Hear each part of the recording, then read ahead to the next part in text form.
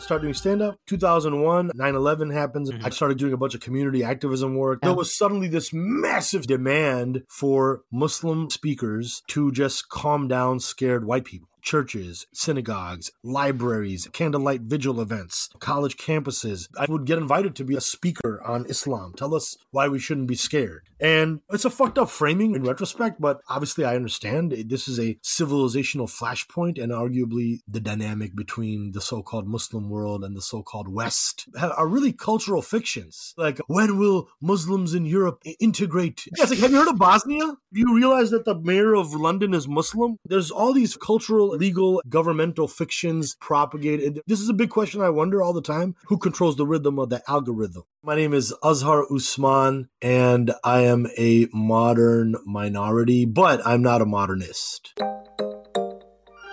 Welcome to Modern Minorities. This is the show about work and life, told through the lens of what makes each of us different. I'm Sharon Lee Toney, a Chinese-American girl born and raised in New York City. And I'm Raman Sehgal, an Indian-American boy who came from Alabama with a banjo on my knee. Through conversations with some really interesting people, we uncover the stories, perspectives, and often unspoken truths about how our guests uniquely experience the world. It doesn't matter where you're from, the color of your skin, or who you love. We're all minorities somehow, but we're no one's model minority. This is a show about all of you, for all of us.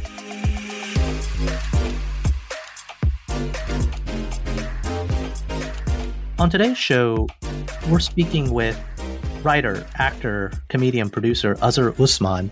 Azhar is an American Muslim of Indian descent who has a lot of credits to his name. He is one of the writers and co-executive producers on Hulu's Rami. Marvel Studios recently announced that he will join the Marvel Cinematic Universe in a recurring comedic role on the highly anticipated Disney Plus series Ms. Marvel, a comic I love. And he's done a bunch of other stuff, working with Hannibal Buress, Mo Amer, Hassan Minhaj, Dave Chappelle, and our friend Rajiv Satyal. Years ago, Rajiv toured India with Azhar, and he came back from the trip and he was like, Raman, you got to talk to my friend Azhar. And we never connected. And then I launched a podcast and we wanted to air episodes during the month of Ramadan with Muslim Americans. And I was like, I got to talk to Azhar. So Sharon. I'm so glad we talked to him. He is not only all of those things that you mentioned, he's also a pretty deep philosopher. Yeah. We went so deep today. Like literally, he has such a unique take on the world. And I think it stems from him questioning everything. We started off talking about how as a child, he just had all of these questions. And I think that has led to him really asking about truth and what is true and, what is important. And trying to find that truth. And actively seeking that truth. And he's hilarious, which, I always love having comedians on the show because I feel like they have they're able to find the comedy and the irony in life. And he certainly has that about him as well. It was a really enjoyable conversation. Yeah, so we hope you'll enjoy our conversation with our new friend Azhar. Azhar, welcome to the pod. Thank you for joining us today. Thank you for having me. Azhar, you're kind of infamous. And I guess I want to ask the offensive question we all know is coming. Where are you from? Well, I mean, first of all, you can't just tell a guy you're infamous. And then, what is the basis for you? I'm trying to become infamous, son. You're there. We've all heard about you. We all know your deal. All right. Rand Paul has literally called you and a couple of my good friends out for wasting taxpayer money. So yeah, you're infamous. The fact that Rand Paul can make somebody infamous or famous is absurd to me. Rand Paul is... all right, yeah, I just don't take any politicians seriously. The question was, I'm infamous. I already lost the question. What was it again? Where are you from? Where are you from? Oh my God, where am I from? Well, and we're going to ask it 5 times in a row. Yeah, we're going to be like, but where are you really from, dude? Where are you from? No, really. I have a whole bit about this exact line of questioning, by the way. Getting pulled over by a cop and like, where are you from? It's like Skokie, which is a suburb of Chicago. Like, no, but where are you really from? The northern part of Skokie? Like, no, what's your nationality? Well, nationality is a function of citizenship, so American. Oh no. Yeah. I think you would try to ask me about my ethnic background, but you're an idiot. My family is from India. My parents are from Bihar, India, and they moved to Chicago before I was born, and then I was born and raised in Chicago. And Well, the question was, where am I from? That's it. yeah, no, that's there's no wrong answers. There's only wrong people. No, I'm kidding. I mean, how should I? Nah. Doesn't that answer the question? No, you did, man. I guess, what was that like? I mean, I'm an Indian kid, born and raised in Alabama and the suburbs, right? And it was a different experience for me. There was a different experience at the house on the weekends. There was a different experience at temple. There's a definite different experience on the bus.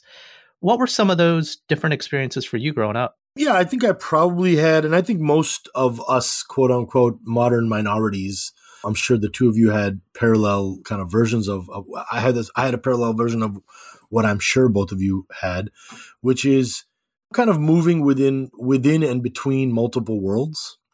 And so my family, my parents, they're both from, as I said, Bihar, India, but specifically a Muslim family, and specifically a Sunni Muslim family. And for somebody who does a deep dive, they can understand the nuances and what that means and what that comes A minority within a minority within a minority. Yeah, exactly. Being Muslim in India, that was funny because growing up an Indian kid in America and complaining to my parents and be like, you don't get it, being a minority. And they're like, shut up. We do. Yes, we do get it. Like we were discriminated against and hated in our own towns.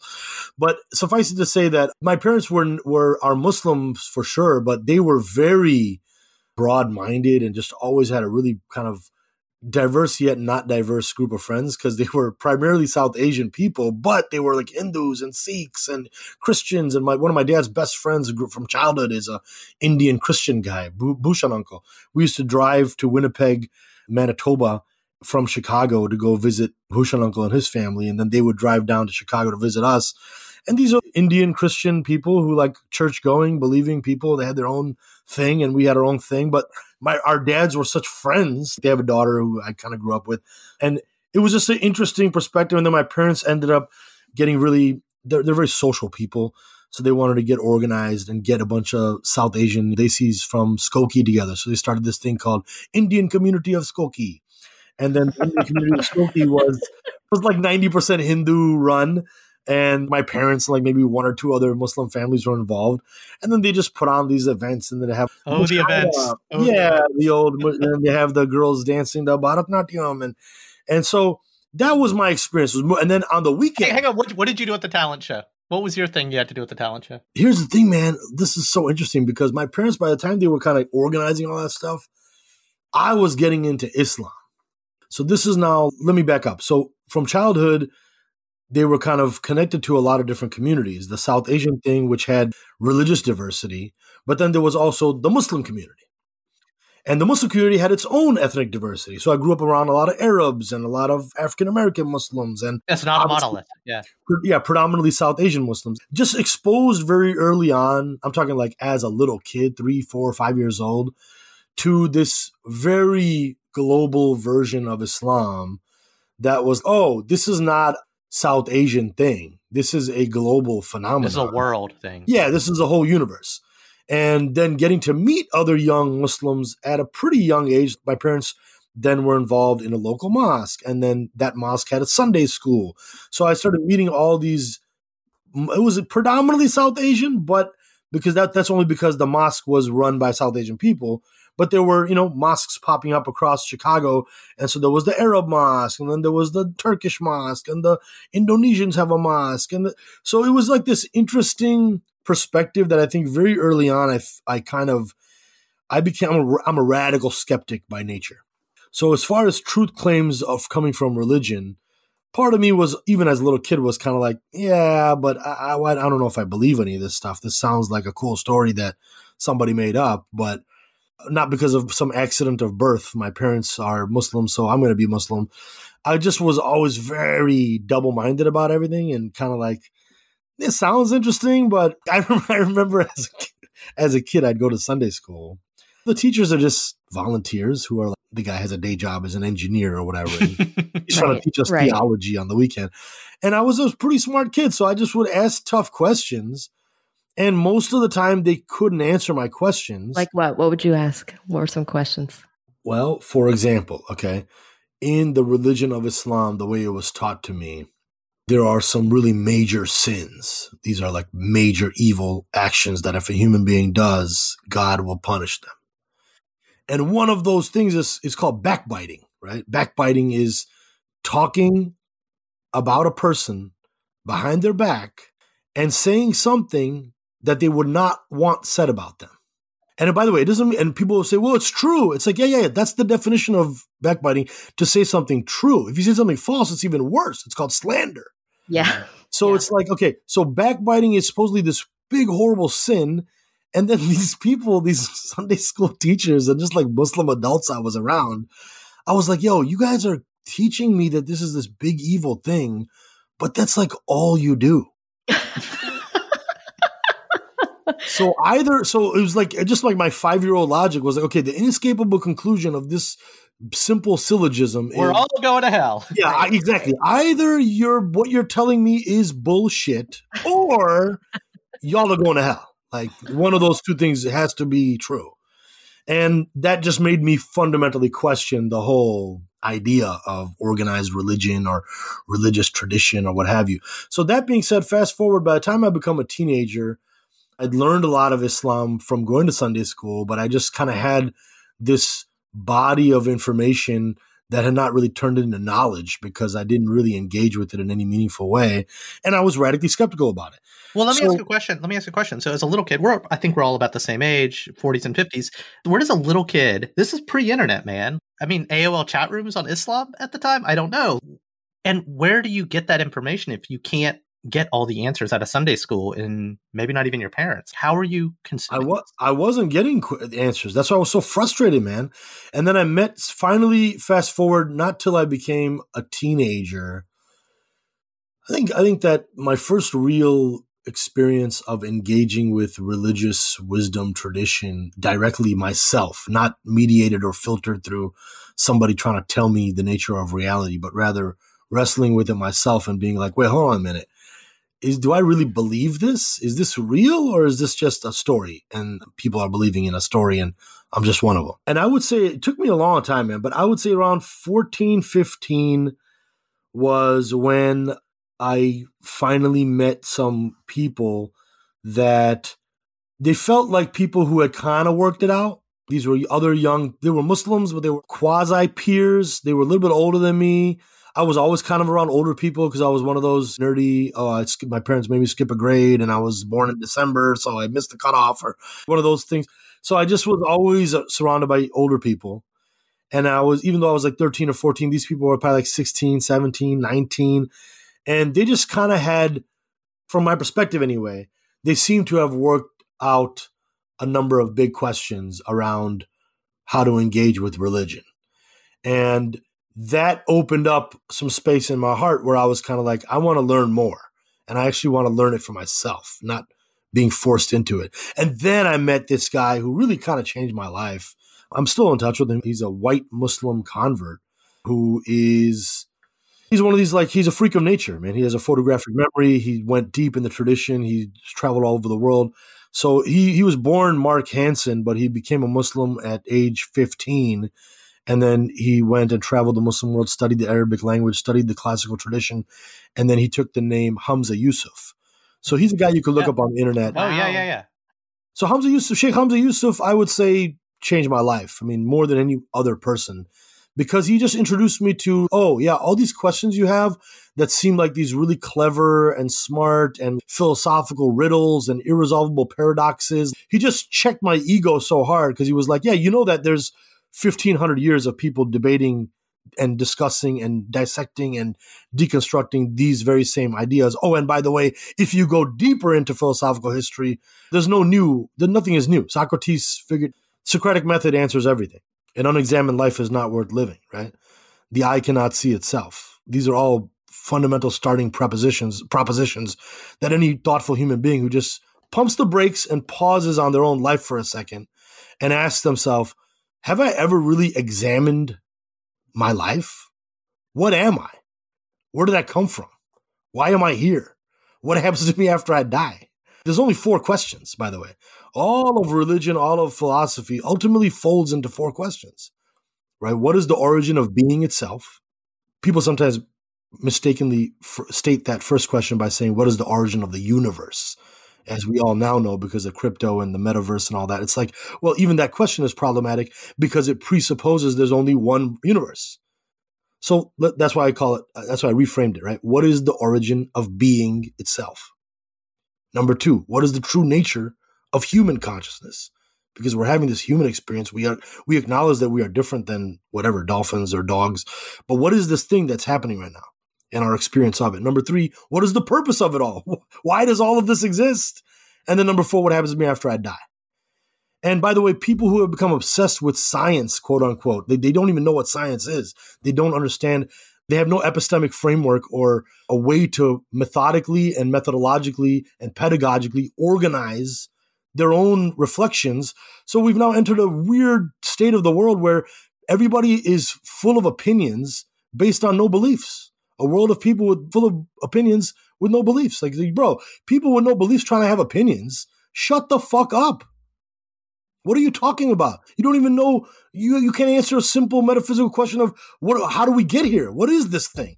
Are we in a simulation? Now, Elon Musk believes, think about that for a second. The richest man on earth believes we're living in a simulation and is trying to build flying cars so we can move to Mars. If you don't have the lens, whatever answers you get might be framed incorrectly. Correct. There's no basic epistemic starting point to make sense of everything. So as a result, all knowledge existing in academia now, it's basically becoming activist bullshit. It's not grounded in any timeless universal truth, and it's not concerned with trying to find the truth. It's all concerned with ego games. Me. This is my agenda. No, you're wrong. You hurt my feelings. Bro, please shut the fuck up. All of these noise, this is all noise to me. Yeah. So to me, I am obsessed, and I became increasingly obsessed with one simple question. What is real? And to me, the definition of that is very simple.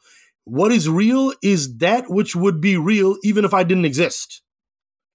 Who cares about my opinion? I got so frustrated. I went to law school, by the way. So while I was in law school, I'm going to these classes, and I had already gotten this allergic reaction in college because so much of college is the same thing, right? The professor gives an assignment, go to class the next day. And then what does the whole class period consist of? People raising their hand, telling you what they think. What I think, blah, blah, blah. Let me tell you what I think. I'm like, motherfucker, I don't care what you think. I don't care what I think. Who cares what anybody thinks? What is real? What is actually objectively true? So what I came to realize is, oh my God, this is my relationship with just any information that's being presented to me is like, listen, man, can we please leave your opinion out for a second? Just tell me what is real, or at least what you believe is real. And what I arrived at very simply for myself was I only believe in that which I believe would be real and is true, even if I didn't exist. I believe the sky is blue. The grass is green. There is no God but Allah. And Muhammad is the messenger of God. Like, sorry, I'm not sorry. I just believe that is objectively true, not because it's my opinion, not because it's what I think. It has nothing to do with me. If I never existed, I believe these would be objective facts about reality. But do you think that your existence changes the truth? No, not at all. It does not change the timeless universal truth. It can perhaps change the way in which that timeless universal truth is either presented or not presented in the matrix that we call the world. But at a metaphysical level, at an ontological level, at a cosmological level, timeless universal truth is utterly constant and unchanging. Okay. I accept that answer. So you must have been fun for mom and dad. Yeah, my parents, as I've gotten older, now I'm on my second marriage. My first marriage was a long-term marriage. I have 4 sons from my first marriage. And becoming a father, my God, I will tell you what, some of the questions I got from my kids, it was like looking in the mirror because it was like, oh yeah, there are 4 mini versions of you. Yeah, with different aspects of my troubling personality. Yeah, so as I got older, I just have more and more compassion for my parents because, yeah, I'm basically a borderline insane person. I want to pick on that a little bit because I don't think you are. I think, and we've already set this up, probably in the episode intro, you're a comic and you're a working comic and you're a writer. And I have a lot of friends that are comics. It sounds borderline racist to say that. Some of my best friends. But you guys, when done well, are seekers and questioners of truth. You just happen to wrap it up in a nice bow that makes the medicine go down nicely for us to think about it. I actually think I understand the transition from law student to comedian, but how did that happen for you? What was your truth? What was your way of getting there? Because it makes sense now, looking from the present back, having this conversation with you. But how did you get there? Yeah, it's a very good question. I mean, I often wonder myself. It's a mystery to me. I never set out to become a comedian. I never formulated an intention to end up here. I certainly never intended to become a television writer. It was a very weird thing. I mean, I basically went to law school. I definitely had an interest in media, for sure. And I actually more recently have started to kind of reconnect with some of that stuff in my teenage years, where I made a short film with a friend, and we talked about writing scripts, and I attended some media training thing, and I actually did a voiceover on a cartoon movie one time. So I was dipping my toe into the world of media and entertainment, but never for a moment considered that I could have a career in this industry.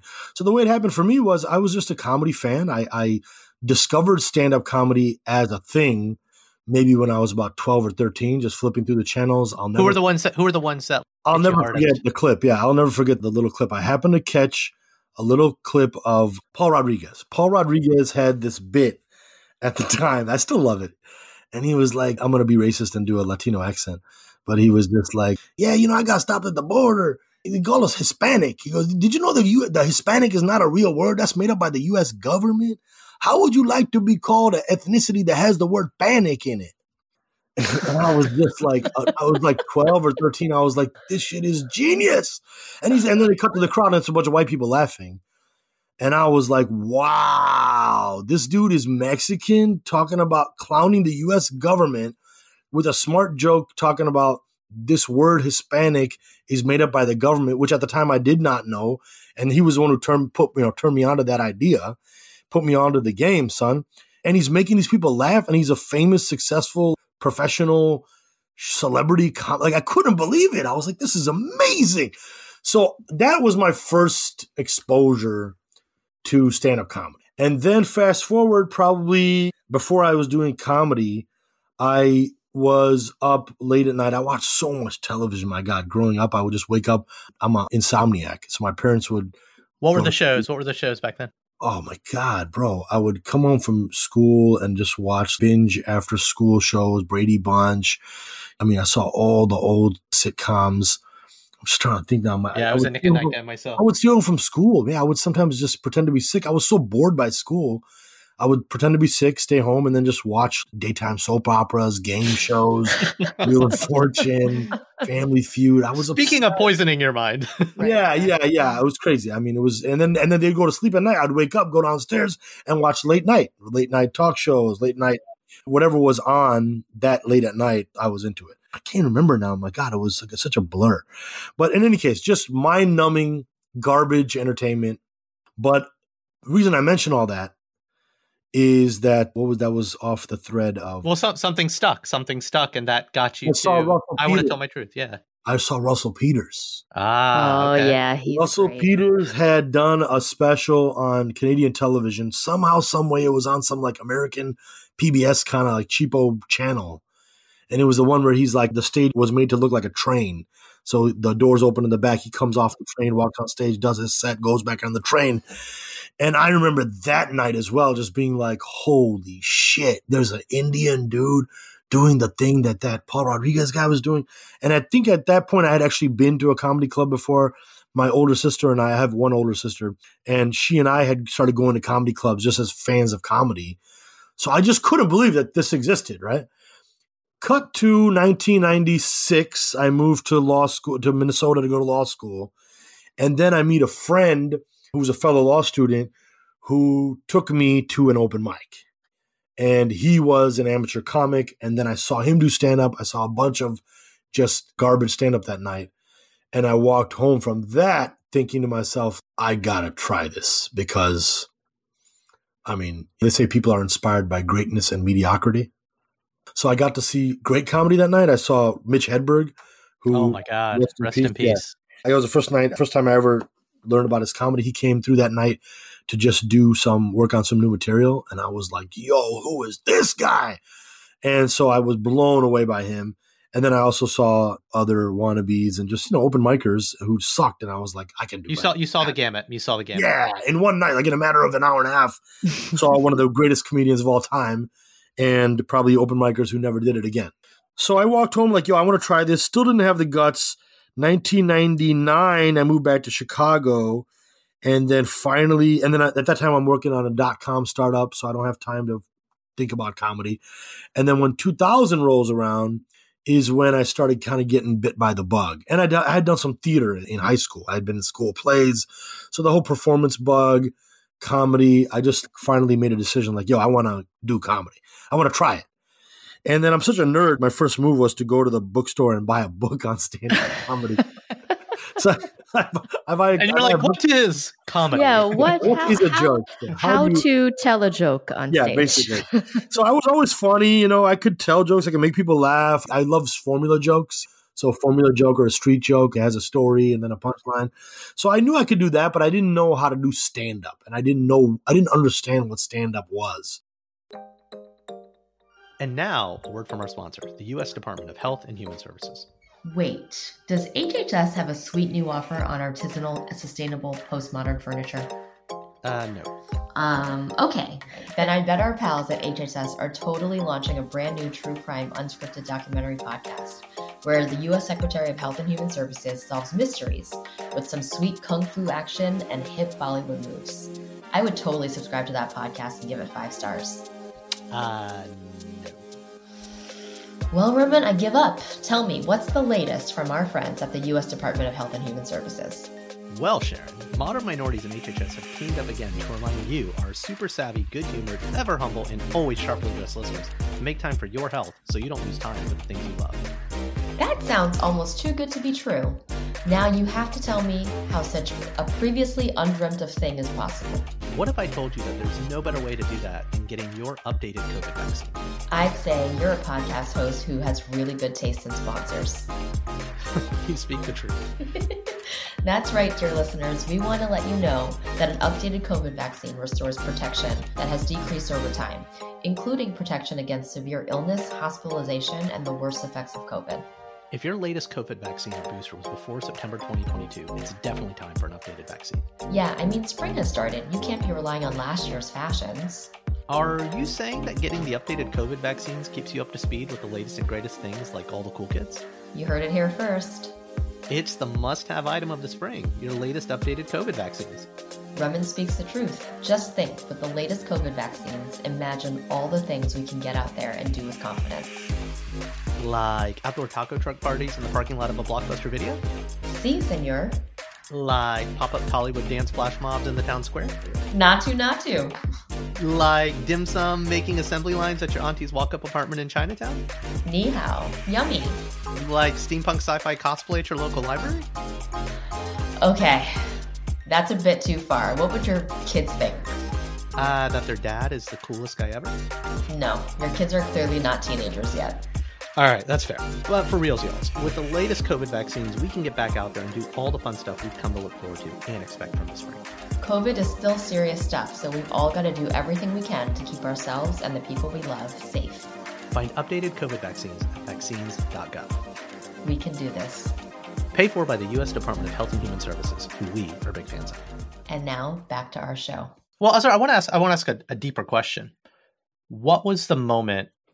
Maybe you did it from the beginning. You started bringing your full self, because your faith is a pretty big part of who you are. And I hate the word politics, but when did you start bringing your truth to the stage? Not just... I'm still not, bro. I'm still not. I wish I would. Come on. We've seen clips. No. This is not some false humility bullshit. I have such a high standard. So I ended up crossing paths with Chappelle probably when I was a few years into comedy, right?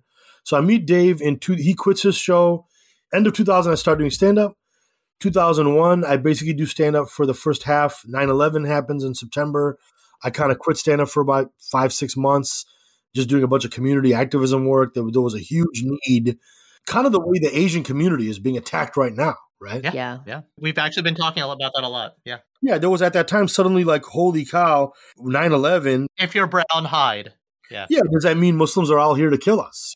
So there was suddenly this massive surge and uptick in demand for Muslim representatives and speakers to just calm down scared white people. And so I started going to churches and synagogues and candlelight vigil events and college campuses. I just would get invited to be like a speaker on Islam. Tell us why we shouldn't be scared. And it's a fucked up framing now in retrospect, but obviously I understand this is a civilizational flashpoint and arguably the most significant one perhaps of our time. And I follow and track the dynamic between the so-called Muslim world and the so-called West. A lot of these are really cultural fictions. This idea that they'll always be like, when will Muslims in Europe integrate? It's like, they are. It's like, have you heard of Bosnia? What the fuck are you talking about? Or have you gone to the convenience store? Or right? A doctor, right? Do you realize that the mayor of London is Muslim? What are you talking about? Yeah. When will Muslims integrate? But the president of the United States was called Barack Hussein Obama. Shut the fuck up. So there's all these fictions. They're cultural and legal and sort of governmental fictions that are propagated. They're introduced arguably into the world by academia and by policy wonks. And then they find their way. And maybe this is a big question I wonder all the time. I joke about it with my wife. It's like, who controls the rhythm of the algorithm? We're all living under algorithmic bias. Well, who controls the rhythm of the algorithm? Is it creators of content and culture? Is it academics and thinkers? Is it policy wonks and government instituting policy? Is it billionaires and just secretly funding all kinds of whatever conspiracy project? I'm gonna push on that a little bit. It's more insidious than that, Azhar. It's us. It's our worst impulses. The algorithms control the rhythm of that. Yeah, man. It's candy. And you talk about light and heat. And I think about candy and vegetables. And we are all kids as humanity. Like, left to our own devices, we will devour the bag of Chips Ahoy and all the Skittles and be sick to our stomach. And that's what we're doing with these algorithms. And we're teaching them to give us what we want, not what we need. There's something about we're retreating into echo chambers on every side of the spectrum around the world. In India with fundamentalists, in Brazil, and the United States. So I want to bring it back a little bit, I guess. So maybe you don't think you bring your truth, but you bring a little bit more truth to your work. I'm trying to figure out how to do that. Well, part of the journey is more important than the destination, because I've consumed your comedy over the years. We have a very close friend that has been talking about you for years. Hello, Rajiv. Hi, Rajiv. We love you, Rajiv. Oh, yeah. Rajiv Satyal has been a very good friend to me, man. And yeah. Likewise. But I guess you have lent your voice. When we were scheduling this, like, oh, I'm in the writer's room on Rami. And I was like, that show that so many smart people have told me I'm supposed to watch. And I watched it. My wife and I started it the other night. I don't necessarily want to get into the show. I'm using this to pay you a compliment. You're not just in the writer's room. Your name is billed pretty early on in the credits. And I can see your voice in some of your story and some of your truth. Again, not just in your material, but the other things you are contributing to. And so I guess, when did that break happen? And it's not, when did you become famous? No, it's, when did you find your truth to... No, I know. Oh, you know what? I can answer this question. I started to answer it because it's tied in, and I mean, maybe it sounds like name dropping. I swear to God, it's not. No, it's fine. It's fine. Because the Chappelle piece is actually radically affected my whole relationship with all this stuff. And by the way, I don't think a lot of people know this. Chappelle is a practicing devout Muslim. Am I wrong? Well, I guess it depends on how you define the word practicing, because now he would himself, he put a video out recently, right? When he was talking about, he put a video out on his Instagram, I believe, and just sort of telling the backstory of how his relationship with Comedy Central and the Chappelle Show unfolded. So in that, he made a comment where he was just, I'm a Muslim. And he said, but you broke me, motherfuckers. I'm drinking now. And he's like on stage holding a beer, right? All right. He's somewhere on the spectrum. He is more Muslim than I am. Listen, I'll let Dave speak for himself. But for sure, my relationship with him took for granted that we're both Muslims on this planet. And he just happens to be one of the more incredible artistic geniuses of our generation. And I would argue he's actually a historic human being. Like, I think that regardless of his faith, Yeah, exactly. Yes. He's just a historic person. His contribution, his role as an artist. So the reason I brought him up in the first place was he gave me a really amazing advice, man, over the years. And I just was so great. I'm so lucky. I just consider myself, honestly, just dumb luck that I was able to cross paths with a man who's that brilliant and that giving as far as sharing advice to a young comic. And this is a cool thing about comedians and about stand-up in particular. Stand-up comedy is kind of like the bastard child of the entertainment industry. And it does attract people who are kind of misfits and weirdos, and a lot of weird people end up in stand-up. And because we all kind of have some weird thing in common, what we have in common is that we're all weird. And therefore, there is a camaraderie and a certain type of, again, this I'm generalizing, but generally this is the vibe, which I don't find among actors or directors or writers nearly as much. That being said, some of the advice he gave me, man, about this whole bringing your truth to your art was so foundational. And it gave me at least a starting framework where the standard against which I'm trying to measure my own work and what I'm trying to make before I leave this planet is at least a piece of content, a stand-up hour, let's call it, or a thing that really does represent me bringing my full self. And it's a scary, scary thing because it requires such vulnerability and it requires such hyper-specificity. And I've lived a pretty adventurous and in some ways complicated life. My first marriage, my relationship with my children. I was a very absentee father. I was on the road all the time. I was traveling all over the planet. I missed so much of their lives. I have paid and am paying a heavy price for all of those decisions. And that being said, that's the side of things that I don't like talking about, which is how I know as an artist, that's all I should be talking about. Yeah. It's a very difficult. So that's why I kind of have an allergic reaction to the idea of bringing my quote unquote full truth. And also with respect to religion, let me say this. Even some of the things I'm saying right now in this podcast to you two about my beliefs regarding religion, those are takes that I don't necessarily feel comfortable, or at least I didn't feel as comfortable as I do now today, speaking about so brashly and so like passionately and so unapologetically, because I also just was still confused. Like it's like, if this is just my opinion, then why should I'm not interested in just putting my opinion on blast. Who cares? You kind of skirted over it, but the light heat framing is very important to me. Oh, yeah. Yeah. I think the internet is basically a bunch of heat. Oh, yeah. I'm not interested in contributing toward that problem. I don't want to make more heat. I only want to make light. And that means disposable content, just being a guy putting out a thing every week. And hey, look at me, I'm an Instagram video guy. To me, I know I sound judgmental and I'm hating on people who do that. I'm not hating on people who do that. If that's your path, walk your path. God bless you. That's not how I want to operate in the game. Yeah. So related to that, when you did decide that you were going to pursue comedy, and even now when you're doing shows, what was the reaction of the people closest to you when you made that decision? I would say overwhelmingly supportive. That's great. Overwhelmingly supportive. Now, mind you, by the time mom and dad too. Mom and dad were supportive as well. Yeah, for sure. Because, well, you already went to law school. Yeah, I had the paper. I was also married. Boxes. Yeah, I was also already married. And I had a kid on the way when I quit. When I quit everything else and went full time, which was 2004. That would have really been the only time where them chiming in would have mattered, because if I'm doing it as a hobby, it's kind of like, what do you care, right? But when it's like I'm quitting my job, I'm going to do comedy full time. That was a scary thing for all of us, right? But mind you, by that point, I had already done my own .com startup. I had turned down big law firm jobs to do that.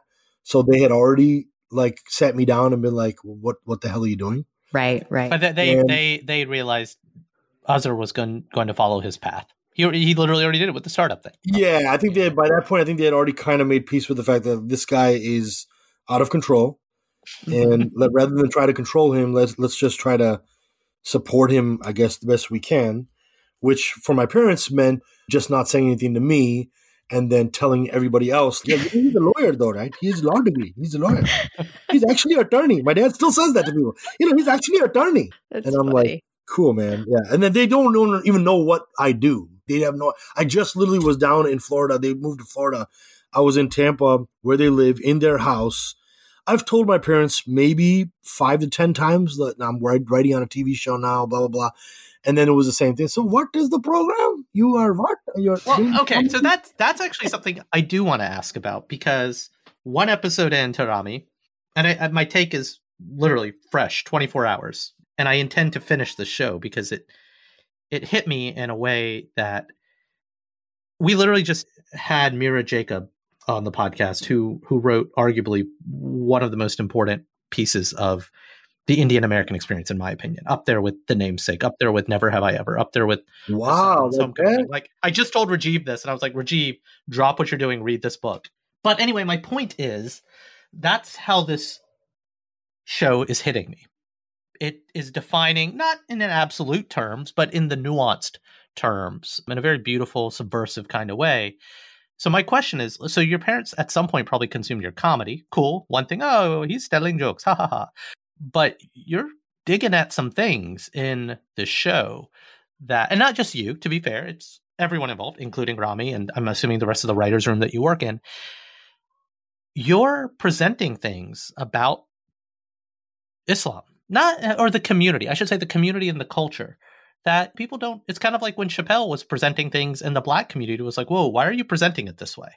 Even though he's speaking the truth. So I guess my question is, your parents in Tampa or the community around you, not your friends, how are they reacting to some of this? I would say that with respect to the Rami show in particular, because the Rami show is, we hope anyway, a crystallization of Rami Youssef's creative vision. And so really in that context, the role I'm playing is not to advance any agenda of mine or any vision of mine. Rather, it is to help bring his to life. Fair. That's fair. And so in that context, so much of that show is driven by and based on Rami's very specific and unique kind of experience, as well as worldview, as well as relationship with religion. And then I would say that by the time it gets made and packaged and put out and marketed, and now it's on the Hulu platform, right? So now you're seeing this very corporate, cleaned up version of what he's trying to say and do. The challenge is something lost during that process of, for lack of a better word, corporatization for sure, purposes. But okay, let's use parent logic though. My parents for the longest time couldn't understand what I did, but they knew that I worked on herbal essences or Pantene, right? And they would come to me and react about the commercial. I was like, well, I know the guy who made it. Yeah, I was kind of in the room. And so how do your parents wrap their head around, oh, he's working on this show that does these things? Well, the thing is, I don't even think my parents know. They haven't seen the show, or if they have, they don't. I don't know. I sat them down and showed them that episode I co-wrote. And then by the time I saw them again, that was in November of last year. Okay. When I saw them again, they didn't understand that I was showing them the episode that I co-wrote. They were just, wait, what? That program with I'm like, yeah, the guy with the black sheikh. I'm like, yeah, I wrote that with Rami. Oh, okay. So, what's for dinner? Could not care. So my parents are the wrong metric, right? Now, that being said, you asked me how are the people around me? The community, the culture. The community. I mean, I think that even the phrase "the community" I realized is fake, because the reality is there are American Muslim communities. Your community. I'm sorry, your community. Right? Well, that's the thing. I belong to a lot of different communities. That's my point. That's fair. That's a broad question. So different communities have reacted differently. And I think that Arab Muslims in general are way more comfortable talking about sex and sexual health and just sex in society and making sexual jokes or whatever. Whereas South Asian Muslims, especially the conservative ones, tend to be very proper, and that is for behind closed doors only. It's impolite. It's the British colonialism in us. Well, it's interesting. Where did it come from? Again, who controls the rhythm of the algorithm? Yeah. Where did these ideas come from? I'm obsessed with this. Where do ideas come from? So I don't even know if I can attribute that one necessarily to British. I'd like to blame things on the British Empire. It's easier. It's just easier. It's just easier. As much as possible.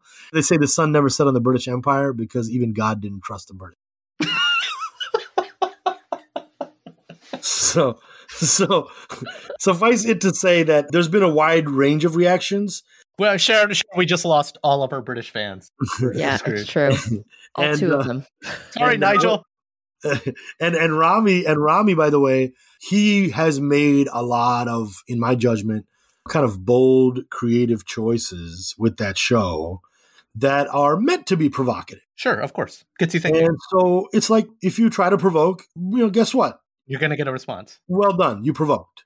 So there's a lot of interesting reactions people have. But I would say that by and large, to me, the people who matter, there's a great principle. I have probably a dozen or 24 controlling principles in my life. One of them is be who you are, say what you feel, because those who mind don't matter, and those who matter don't mind. Dr. Seuss. Words to live by. You are so deep. It's not me. It's no. Theodore Giesel. Theodore Giesel. Yeah, he just got canceled, right? For just a few of his books. Partially canceled for his racism. I'm trying to work on a joke about how racism is so evil but so hilarious. Can we talk about evil? Because I want to ask something you said, again, doing my homework, really stuck with me. You talk about the devil in a good way. Sorry, that things to be taken out of context on Fox News. Don't tell Lil Nas X. No, I got my Air Maxes right here, brother. No, you talk about the fallacy of all or nothing, and that the role of the devil is to inflict doubt. I loved that. And I'm not religious, very clear. But I literally stopped in my tracks as I was going for my walk listening to this podcast you did with another friend, a Muslim friend, I believe. And can you talk about that? The fallacy of all or nothing, the devil's role in inflicting doubt? Wow, what a big question and a great question, man. I got to pray for this one. Speaking about these matters is if I had what's called adab, good etiquette, proper etiquette with the tradition, with the knowledge from the tradition, the answer is that I should just excuse myself and say, this is beyond my pay grade. That being said, in this context, it's sort of like, well, this knowledge it's kind of like what I was saying earlier about meeting Sheikh Hamza Yusuf and then him unlocking for me this whole universe, this oceanic universe of classical and traditional knowledge.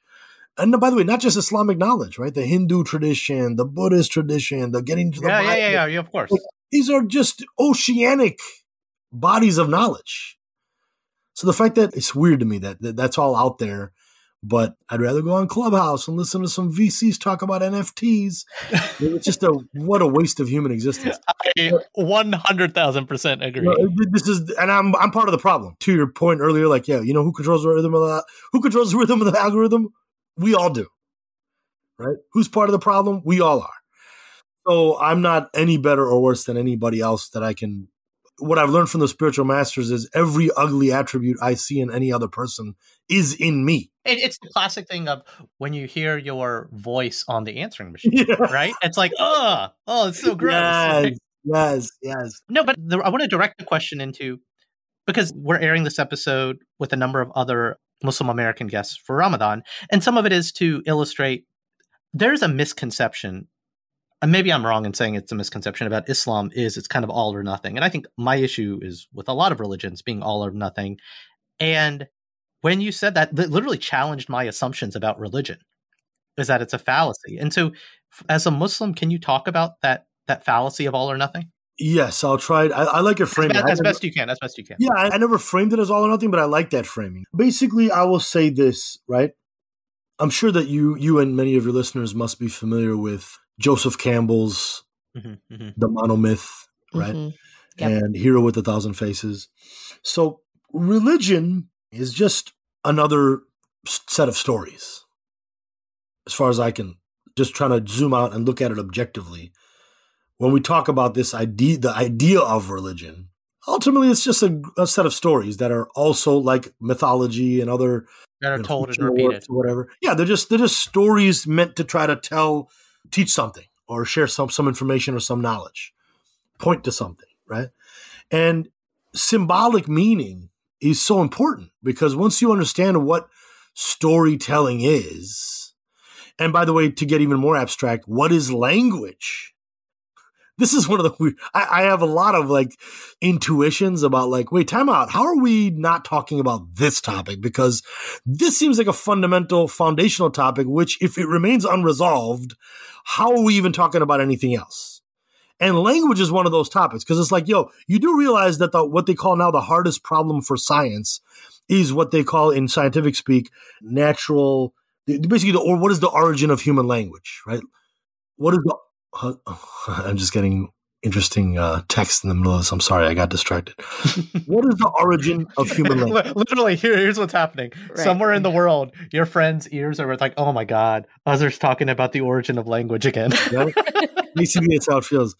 So what is the origin of human language? Where did language come from? And by the way, because that's related to the question of does language have objective meaning?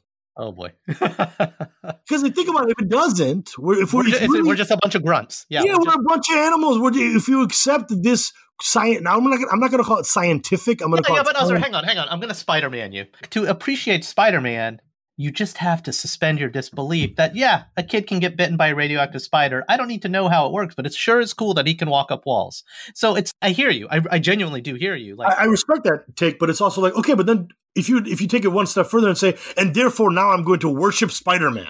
I didn't say that. I'm more of a Batman guy. But I'm saying if a person did, then it would be like, wait, time out. Now I need to know more. Where did this? Is this really? It's fate. It's fate that gravity works. Like exactly. I do want to understand the fundamental forces, the strong force and the weak force, and all that stuff. But I don't need to do it to accept that gravity is a thing. But what if you're in a simulation? Yeah, Elon's matrix theory, which it's not Elon's theory, it's someone else's, right? That's I know it's Bostrom's or Eric Bostrom's simulation theory. I read his paper; it's brilliant, and there's no cogent. It is a cogent worldview, and this is why I say I'm borderline insane because solipsism to me is a very cogent philosophical worldview.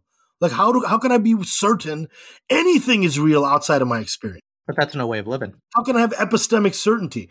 Well, again, we all have our own private thoughts, but then we figure out how to operate in the world. Exactly. And we put on the face for everybody else.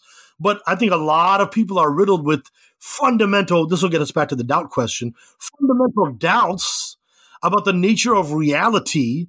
And hence people are fucking depressed and going crazy and suicidal and like, what is happening here? What is real? Yeah. So we have reached such a hyper crisis mode, epistemic uncertainty. What is real? Now we're in an age of post fake news. Post-truth, right. Yeah. Post-truth, they call it. Alt facts. What the fuck is an alt fact, bro? There's either fact. A fact by definition means it is objectively true. So the moment you've opened the door to multiple subjective, objective truths, now we're inside a complete philosophical soup that means nothing. And back to language. Does language have objective meaning or not? Otherwise, we're just animals grunting sounds. I'm grunting through some freaking advanced magical technology right now that's going into space, and it's going to somehow become this thing. And we're just assuming that the people listening are going to understand what we're talking about. Why? Where are those assumptions coming from? So to me, all of this is to put under the microscope. Back to the doubt thing. It is inescapably true that every human being who accepts on some level, consciously or unconsciously, that this experience we're having right now has some objective reality to it. Implicit in that, to me, is that person believes in God, in a higher power, which, by the way, is what simulation theory points to. Ultimately, it is pointing to a naturalistic, monotheistic worldview, because somebody must have made the game. If we're inside a simulation, who coded the simulation? If we ourselves have been coded by some advanced AI in the year we think we're in 2021, but we're actually in 50,000, 50 million, or whatever. Well, guess what? Somebody still had to make those robots and that AI that made the whole thing. So it all points to some source, which is actually what all religion is saying. The Hindu religion, the Muslim religion, the Jewish religion, they're all saying the same thing. Yeah. So all of this is to say, this got me to realize that actually religion itself and the idea of multiplicity of faith traditions is just a bunch of different exoteric expressions of one singular, esoteric, ultimate, timeless, universal truth, which is that the origin of being, back to the first question, is being itself, necessary being. The nature of being is that being always has been. And it did not come into existence. The word existence is so important in English because I think that existence versus being clears up so much confusion. Existence in English comes from the Latin root existere, which means to come into being. In other words, to stand out from a state of non-being, which means the entire created universe, the entire multiverse, us and everything in this world, all of it is created. It came into being. It is existence. And before it, there was just being itself, necessary being. And that is what I mean when I say I believe in God, necessary being. Call him Bhagwan, Ishvara, Vishnu, Yahweh, the uncreated creator of the universe, the unmoved mover, the grand architect of the universe, the one, the source, the only one, the first, the last, the loving, the kind, the merciful, the forgiving. Infinite names. All talking about the same uncreated creator, the being that is necessary being without which existence itself is impossible. And this to me became so powerful because once a human being, a human heart submits to this truth that of course I believe there's a higher power. Of course there's an uncreated creator behind the whole thing. Then anything that challenges that is basically the devil trying to sow doubt. And doubt is, there's a beautiful epistemic principle. Certainty can never be overcome by doubt. Certainty can never be overcome by doubt. What you know in your heart, in your bones and in your balls or in your ovaries is what you know is the truth. What you know is real and objectively true.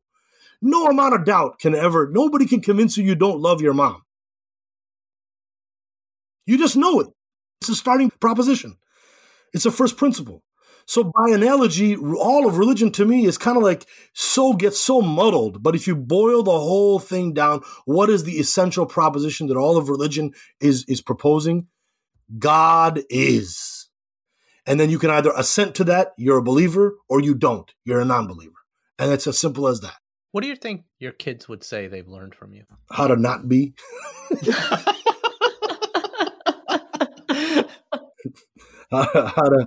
You'd have to ask them, man. I honestly, I don't know. I'm sure I have a complicated relationship with my children right now because we're going through my friends would ask me when I was going through my divorce a couple of years ago, it's like, how are things, man? Are you all right?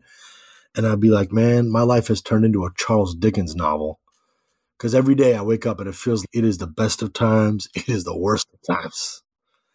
So there's been incredible growth and beautiful things that have come into my life for which I'm infinitely grateful.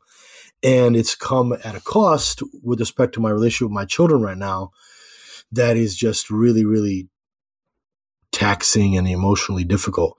So that being said, I don't know. I think that they would, what have they learned from me? I mean, their mom is a genius, by the way. She is brilliant. So they learn way more from their mom than they have from me. In their world, I'm just this lazy, never showed up to their stuff, missed all their games, made promises all the time and broke them. Just they don't have a favorable opinion of me because I let them down so much. So they probably, I was not even joking. Like what they would learn from me is sort of like, don't be a hypocrite. If you could talk a big game, you better walk an even bigger game. Otherwise, you're just part of the problem. Do you ever talk to them about faith and religion? I've had conversations. Yes, I have had conversations with them about faith and religion, but not really. Like I let it come from them, or I try anyway, because I know that I always had an allergic reaction to religion sort of being pushed down my throat or whatever. And as their father, I mean, honestly, I just care about one thing when it comes to religion, which is that this certainty I just spoke of a moment ago, that you are a creation of God. Don't ever get it twisted. You will die and go into a hole in the ground. And I believe based on religion, but this part is you got to fill in the blanks with an actual religious teaching. But metaphysically, there's just no questioning that you didn't create yourself. And that's it. That is faith.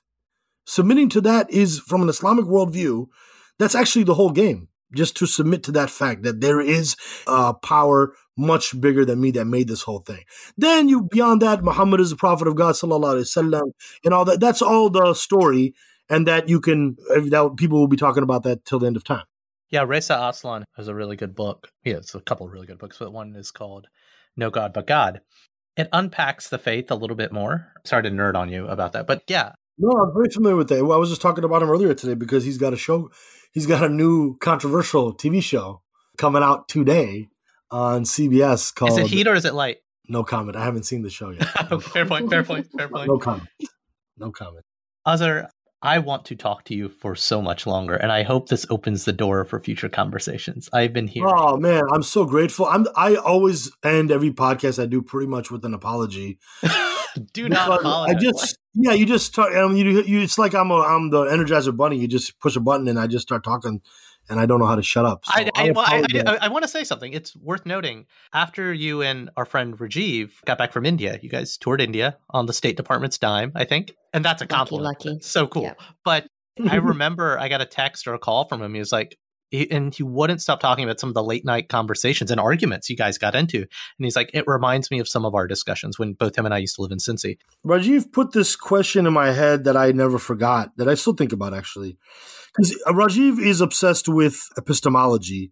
How do you know, right? Everything that you claim to know, but ultimately, how do you know you know? Yeah. Right?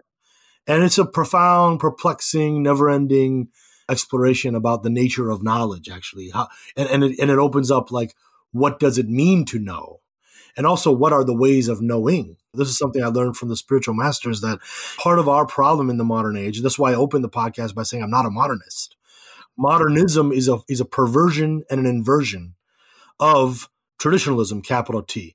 And these are two distinct, diametrically opposed worldviews. I'll give it to you in the most poetic way I can, and then I guess we should jump off. This is a good place to end, which is like, so what is the difference between modernism and traditionalism? What do we mean by that? Well, modernism, the philosophical school that kind of undergirds the entire modern age, and all the content and the academia and all the policy discussions and the debates that are popular across the earth, the identity movements, all of it is built on this fundamental philosophical system that has a set of assumptions built into it. And its starting proposition is what? That all we can know, again, knowing, right, with certainty is true, is that which can be comprehended by the five senses. So it represents an obsession with materialism and matter. It represents an obsession with empirical knowledge. Only that which can be scientifically studied, proven in the laboratory through biology or chemistry or physics or pure mathematics. They will allow for pure mathematics, even though it's not empirical. But this is basically their starting point. Modernists believe that that's what we can know with certainty. And for the modern man or modern woman, the philosophical question becomes, is there a soul? Is there a God? Is there life after death? These are relegated to being philosophical notions or debates.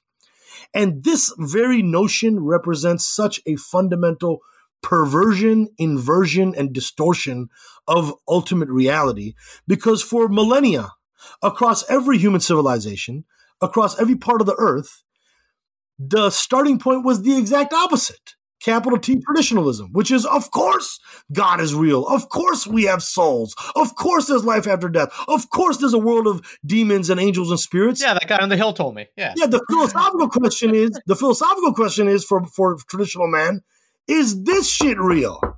Are we in a simulation? How are we floating on a ball in the middle of space right now? Animals grunting into microphones and recording it. What the hell are you talking about? How is this possible? How is this real? So this perversion that modernism it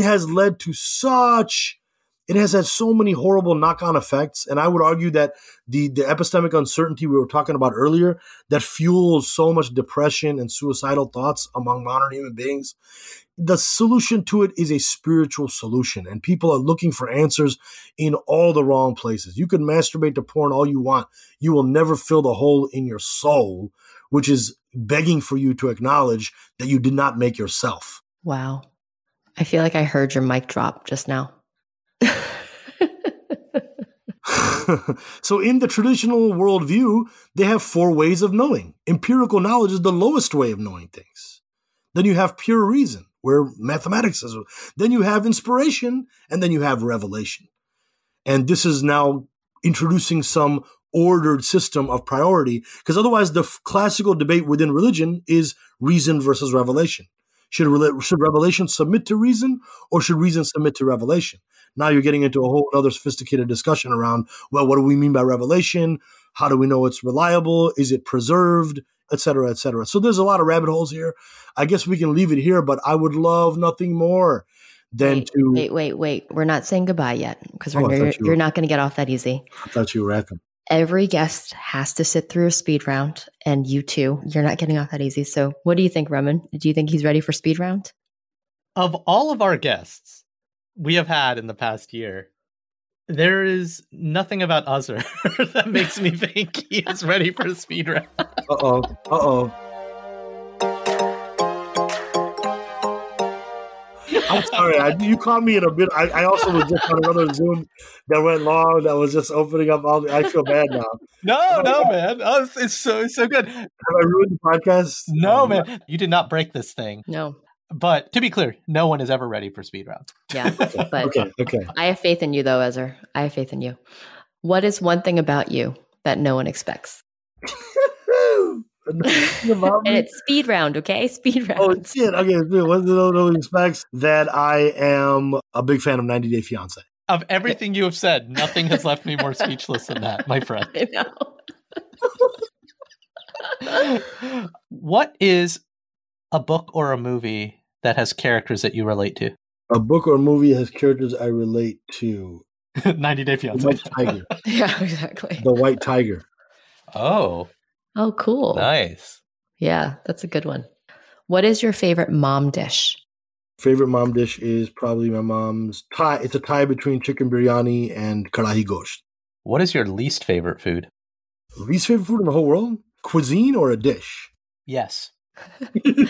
If someone put it in front of you, you'd be like, hell no. What do you? And you're not allowed to say sea urchin. If another guest says sea urchin, I mean, bro. Besides, I'm a Muslim, so I don't eat pork. But besides pork, I'll pretty much eat anything. Well, no, but I guess it's what's the food you have veto rights on? When it shows up, you can be like, nah, sorry, auntie, no, can't. Oh, among Desi food? Anything. I just told you pork. I mean, that's only I don't eat pork. I eat anything else, man. I'm fat. I love food. So there's no food that you don't like? Off the dome?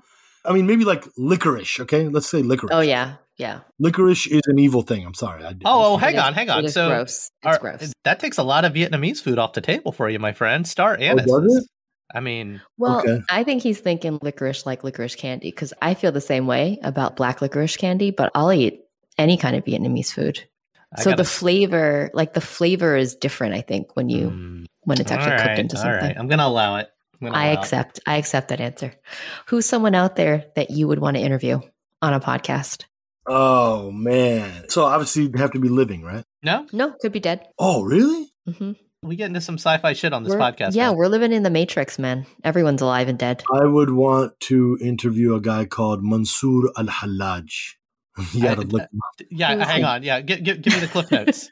Mansour al-Hallaj, he was a great Sufi mystic who was ultimately executed for his excited utterances while he was in a spiritual intoxicated state. Okay. He's just a dope, incredible, studied like magic, and he's just a really interesting person.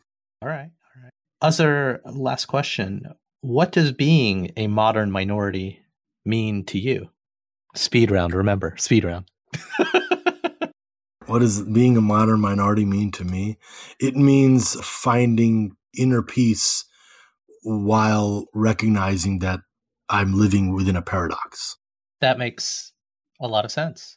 Azhar, I have been wanting to have this conversation or this type of conversation with you for years. I cannot thank you for making the time for this and kind of sharing your stories and experiences with us and our audience. I feel like I didn't, man. I'm sorry. I feel sad. I feel like I let you guys down. Oh, no, you didn't. Not at all. This was fantastic. Really? You're not just saying that? You opened up our minds and our hearts, and literally my mind is blown. Wow. Okay. Well, I'll take your word for it. I'm very grateful to you for reaching out. I meant what I said when I first replied to the email, Raman, which is a brother of Rajiv's is a brother of mine.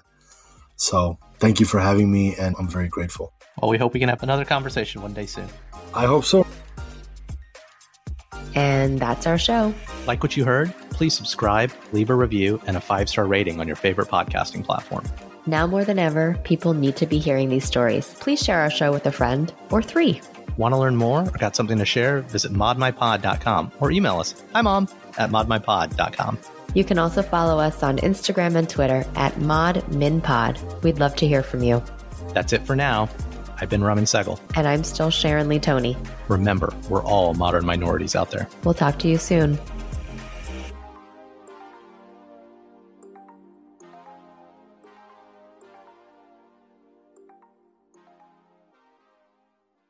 Everyone is talking about magnesium. It's all you hear about. But why? What do we know about magnesium? Well, magnesium is the #1 mineral that 75% of Americans are deficient in. If you are a woman over 35, magnesium will help you rediscover balance, energy, and vitality. Magnesium supports more than 300 enzymatic reactions in your body, including those involved in hormonal balance. From functional medicine doctors to mental well-being and female hormone experts, we all know that magnesium is the one mineral to improve all aspects of well-being and health. But which one? Magnesium Breakthrough from Bioptimizers, the trusted choice recommended by leading experts with 7 best-absorbed forms of magnesium to ensure your body receives the support it needs for overall well-being.